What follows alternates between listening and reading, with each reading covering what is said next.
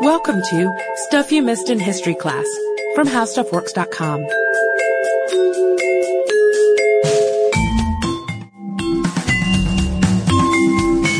Hello and welcome to the podcast. I'm Sarah Dowdy. And I'm Delina Chakraborty. And today we're going to talk about the Amistad Mutiny. It was actually a listener suggestion, but it's one that's kind of been on my mind for a little while now. And to most of you, Amistad probably brings to mind that 1997 Steven Spielberg movie. I think just about everybody saw it. It has Anthony Hopkins in it. He's got some awesome mutton chops because he's playing John Quincy Adams. It has Matthew McConaughey. It has Djimon Hounsou playing the slave leader, who we're obviously going to talk about in great detail. But I was thinking about it. I don't remember the movie very well. It's probably been since 1997 that I saw it. Yeah, same here. It was a long time ago. I was thinking, though, there is one scene, though, that really stands out. And I'm not sure if it's just because it was so memorable or if because I saw it later, probably in high school, you know, as a demonstration of what the Middle Passage might have looked like. But that scene really stands out in my mind. It's horrific. The slaves are beaten, they're starved, they're murdered,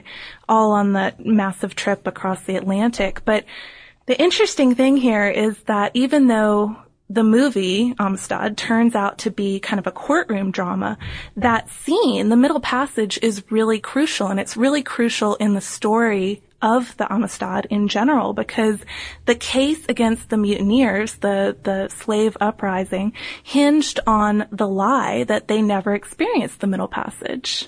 Yeah, and that lie was that they were, in fact, Cuban-born Ladinos, or slaves who were born in Latin America, and most crucially, that they were slaves before Spain had banished trafficking in its empire. Yeah, that they had kind of been grandfathered into the whole slave system. In reality, of course, the eventual Amistad mutineers were born in Africa. So it's Africa where we will start our story. And, of course, there are lots of mutineers, so they have lots of different backstories, and we have varying degrees of information on different members of the mutiny. But fortunately, a lot of the backstories are pretty similar to the leader, Joseph Cinque, who was a Mende tribesman from what is today Sierra Leone. And in large, they were mostly men, young men. They were usually captured when they were walking along a road or in their village, essentially jumped and kidnapped and sold into slavery. Yeah, Cinque in particular, who was born Sengbe Pia, he was a 25-year-old married father of 3 and a rice farmer when he was captured. And his father was headman in the village of Mani. Now, his capture, most sources believe, may have had something to do with a debt that he owed. But what we do know is that after a 3-day march to the Portuguese slave factory on the island of Lomboko, Cinque was sold to a Spanish slaver and loaded aboard the slave ship Tacora with hundreds of others bound for Havana. Yeah, and that trip from Africa to Havana is, of course, the Middle Passage. But once the Tacora landed or arrived in Havana, Cinque and 52 others were sold to 2 Cuban sugar planters, and that's Jose Ruiz and Pedro Montes, and they were packed aboard a second ship, and that is La Amistad. But there's a catch with this story, and you probably guessed it already with our little introduction there, but the year was 1839, and the slave trade had been illegal in the Spanish Empire for years, since 1820, in fact, due to this 1817 treaty with Great Britain. But the Spanish don't really try very hard to follow their own ban against slavery. They sort of enforce it haphazardly. And Cuban officials could really easily be bribed to falsify slave documents. So they would make them out to be Ladinos instead of Africans. And this is exactly what Ruiz and Montes did. They had fake passports made for the Africans and then set sail from Havana. Yeah, and they went to all that trouble of making fake passports for their new slaves because they were concerned that if a British patroller stopped them, their slaves might be confiscated. Because even though the Spanish weren't very invested in enforcing their laws, the British definitely were. So they, like you said, they set sail from Havana and they were headed to Puerto Principe, which was the northwestern Cuban port, and it's there where they would have ultimately settled on the sugar plantations. And they left, trying to be all secret before dawn, June 28th, 1839, on board, just to give you a picture of what the ship looked like before the mutiny went down. There were 53 slaves, the 2 slavers, Ruiz and Montez, Captain Ramon Ferrer, and a Ladino cabin boy, and a mixed-race slave cook. Also, judging from later accounts, there are 2 ship hands on deck, 2 sailors. Sometimes you see them, sometimes you don't. Sometimes you see them, sometimes you don't, except they are conspicuously missing after the rebellion. You would have normally had 2.5 to 3 days at sea to make this trip. But storms cause a delay, which means they have to start rationing food. The slaves who are on board only get 1 banana, 2 potatoes, and 1 cup of water per day. They're also flogged by an increasingly abusive crew, so very bad conditions for the slaves on board here.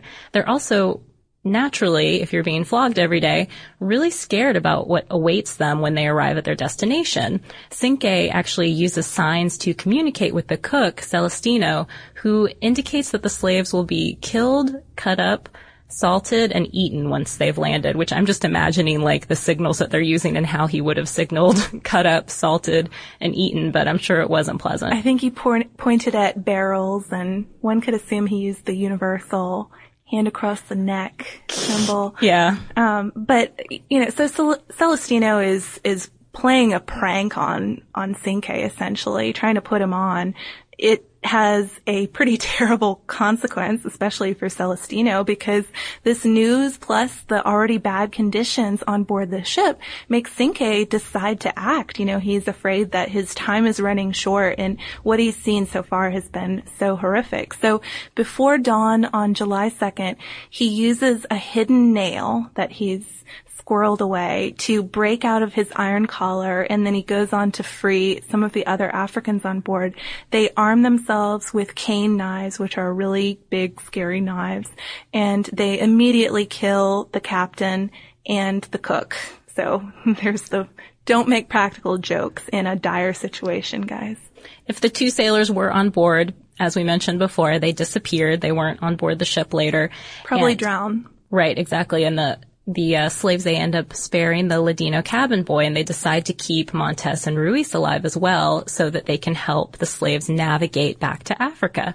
But the slavers are pretty tricky. They sail east during the day, but then turn northward at night.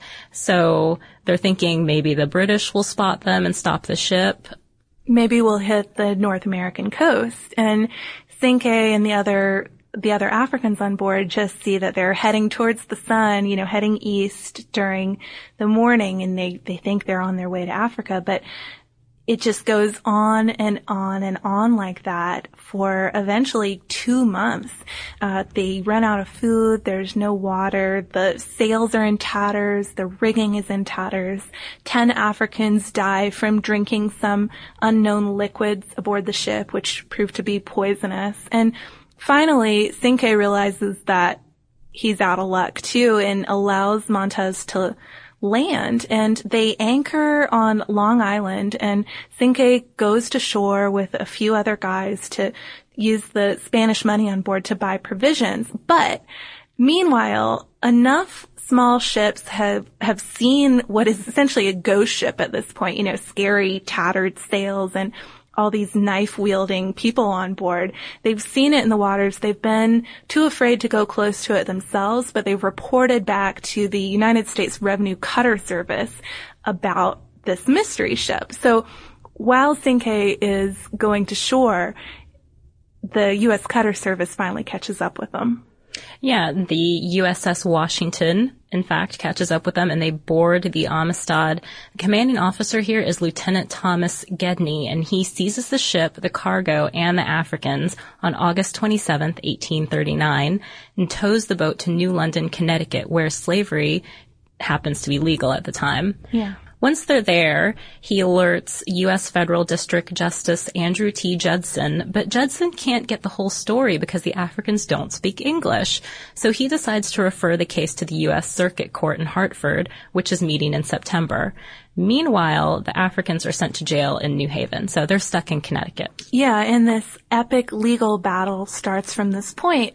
The circuit court trial comes first, and it's largely centered on murder and piracy charges against the Africans because in Spanish eyes, they have killed crew members and stolen a Spanish ship. But this trial, the circuit court trial, only lasts a few days. The judge dismisses those charges of murder and piracy and says, well, the Africans are not under any U.S. jurisdiction for crimes committed against the Cubans. So he refers the case to the U.S. District Court. And by this point, the story has really started to get a lot of national attention, and abolitionists have sort of taken it up as a great way to fight slavery in the United States as well, or at least draw attention to it. Some of the abolitionists involved, Lewis Tappan, Joshua Leavitt, and Simeon Jocelyn, formed the Amistad Committee and even raised defense funds for the Africans. And this lets them actually hire an attorney, lead attorney Roger Sherman Baldwin, to defend them, and they get a hold of some translators too. So finally, the African side of the story can be told. Yeah, and that's key, because once the slaves have a voice, the sides become quite clear. The Africans argue that they're not slaves, they're freemen who were born in Africa and traded illegally. And Ruiz and Montes, on the other hand, they argue that the slaves are actually Ladinos and murderers to boot. And what's interesting is that the people that they have on their side. They are supported by the Spanish government and by U.S. President Martin Van Buren.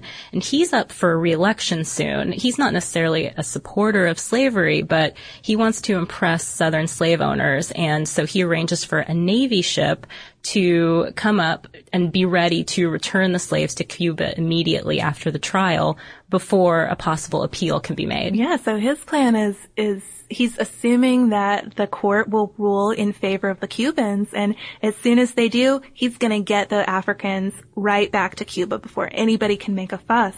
But there's a third element to the story, and it also has to do with property, which is sort of the key here. Under maritime law, compensation would go to the person who helped save a ship or the ship's cargo from loss, even if they were just doing the job that they were supposed to do for the U.S. government, like Gedney.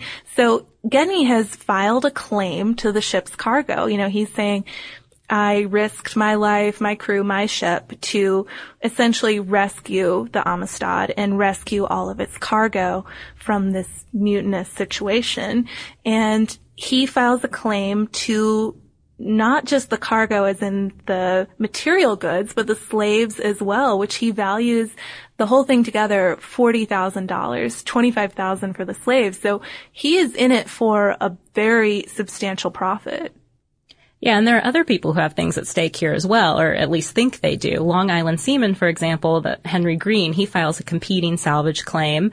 And Ruiz and Montes, of course, with support from the Queen of Spain, are trying to get their money and property back. So there are a lot of people who are vying here for the stuff involved. It's not just about the mutiny and the murders and what happened on the ship. It's about what the ship is worth, and that includes the people on it. So obviously, this trial turns into a sensation with so many competing interests and so many high-profile people involved. And there are trial spectators who come. They start filling up the galleries. Newspapers cover it. There's gripping testimony from Cinque and from others detailing their lives in Africa, you know, their lives before being captured, their capture, the Middle Passage, the sail in Cuba, and the revolt on the ship, to just sort of lay the picture of, we're not Ladinos, we are from Africa. So their defense attorney, though, pretty crucially doesn't drift far into the moral arguments. I mean, he lets Cinque and the others tell their own gripping stories, but he doesn't get too much into the ethics of slavery, which, of course, this is long before slavery was abolished in the United States. So he keeps it about property, which is something that maybe people could think about a little more clearly. And clearly it's everyone's focus in this trial. Yeah, and his strategy really works. In January 1840, the court does several things. They dismiss Green's salvage claim. They award some salvage rights to Gedney, and they rule, most importantly, that the Africans were not legally enslaved. So the U.S. government must return them to Africa. So yeah, that's probably a pretty unexpected verdict for a lot of these high-stakes players involved, including Martin Van Buren. I mean, he's not expecting this. So he ordered an immediate appeal, and eventually, after a few more stops along the way, we're going to skip along a bit. The case eventually gets to the Supreme Court, and at that point, the abolitionists who were supporting the Africans knew that they might need to bring in some new blood to keep up with the high-profile nature of the trial. Some star power. Yeah, exactly. Some celebrity lawyers, to just keep public interest going and to make it so high profile that Van Buren couldn't try any funny business like having the slaves suddenly disappear to Cuba. So the Amistad Committee goes after none other than John Quincy Adams to defend the Africans, along with the original defense attorney, Roger Baldwin. Yeah, John Quincy Adams at this point, he's pretty old. He's 73, visually impaired and out of practice. He hasn't really acted as a lawyer in 30 plus years or so. But he's still, as we said, really high profile. He's a congressman, former president, and known as Old Man Eloquent. So we're ready to hear him give some really compelling speeches here. Yeah, he's a good speaker. So he takes a little convincing. He's reluctant to get on board for such an intense commitment and something that is, again, so high profile. We keep using that word, but that's what it is. But eventually he decides to go for it. He kind of thinks it might be his last great achievement as a political man. And he starts swinging right off the bat. He raises questions about Van Buren and his administration and whether they falsified documents relating to the incident. And this ultimately starts a congressional inquiry. And then by February 1841, the Supreme Court trial, U.S. versus Amistad, begins. Baldwin actually opens the case, surprisingly, I guess, if you're a John Quincy Adams fan. But Adams eventually does spend 8.5, maybe 7 hours making his argument before court. And in it, he refers back to the Declaration of Independence. Which would be quite moving, I would assume, as the son of one of its signers. Definitely. And in the end, the court upheld the previous rulings and found for the Africans. Yeah, and by this point, this is, okay, it's a victory. It's certainly a victory for the abolitionists, for the Africans. They get to go home, but it's sad too. At this point, there are only 35 surviving Africans from the Amistad, and the Amistad Committee raises funds for their return. The survivors actually go on a speaking tour to sort of help out with their own fundraising. Because they know English now. They've learned English. They've had these several years in prison by this point to learn English. And by January 1842, they land in West Africa. But the mystery or sort of a sketchy aspect of this story doesn't stop there. No, the mystery is in what happens after, right? When Cinque returns, he finds that his wife and 3 children are missing, but supposedly he bounces back from this to become a slave trader himself, or that's what some people say, and a wealthy one at that, a wealthy slaver. Obviously, this is a really contentious claim, one that actually got Spielberg some flack for not including it or mentioning it in the film. But is it even true? Yeah, so, it is a pretty serious thing to say about somebody. And there's a really interesting article I read in the Journal of American History by Howard Jones that suggests a lot of the story about Cinque the slaver seems based in a work of historical fiction. Very surprising. Yeah, kind of opposite of what you think would happen. Usually you think of history. Some primary sources. Yeah, some primary sources in here, influencing the novel, but instead it was the other way around. And specifically the 1953 novel that they're referring to is The Slave Mutiny by William A. Owens. And it seems that while Owens identified his own work as fiction, he alluded to enough tantalizing sources in it that historians started to take it up as fact. In 1969, for example, historian C. Van Woodward even cited the story in his presentation before the Organization of American Historians, which was something that really stirred up a lot of controversy. Yeah, and in the article I mentioned, Jones notes that Owens himself did not start the rumor in his novel. It was mentioned, for instance, in a 1946 history of the American Missionary Society, but with no source. But Owens' novel definitely influenced opinions in pretty crucial ways. The Cinque slaver story even made it into 3 popular historical surveys. So it got into enough stuff that people started thinking that this rumor might have had surely it must have some basis in fact. Surely there's some primary source out there that references Cinque becoming a slavery. That's what people started to think. Yeah, so I guess at this point we can't really know what to think. I mean, is it rumors? Is there hidden evidence? Yeah, Owens talked about evidence being spirited away somehow during a move, but who knows? Yeah, I mean, we were talking a little bit about it before, and it seems like doubtful that such a big thing wouldn't have somehow made its way back. Well, and Jones even mentions in the article that had Cinque descended into the slave trade, the missionaries in Africa who reported in pretty great detail about most of what he was doing would have mentioned that Cinque had not only become a slaver, but a wealthy one. I mean, I'd say that's a pretty notable thing. Yeah, you'd probably mention it. I think if you'd heard that around. In my letter home. So, it's something to think about, but it's also maybe sort of a good lesson and not to jump to huge conclusions. Absolutely. But regardless of what happened in Cinque's later life, the Amistad decision was clearly somewhat ironic in that slavery was still much alive in the U.S. Yeah, I mean, it's the 1840s, but it also set a standard for using the justice system to advance causes. So, I mean, we can't really say it helped end slavery when it is so long before the Civil War, but it definitely helped using the justice system as a way to get something done. Yeah, so Amistad stuck around in a lot of ways for many years. I mean, Congress would debate the case from time to time for the next 20 years until the Civil War started in 1861, and Spain kept they wanted a little bit of money. They weren't going to let it go. No, they didn't want to let it go. They wanted to be paid for the slaves and the ship and everything that they lost. So they'd pester the U.S. from time to time about paying up or working out some deal. But you mentioned the Civil War, the start of the Civil War in 1861, and that's actually where we're headed next. Or kind of, in a way. Kind of, yep. It's not going to be a straight up battle episode, although it is pretty bloody and violent.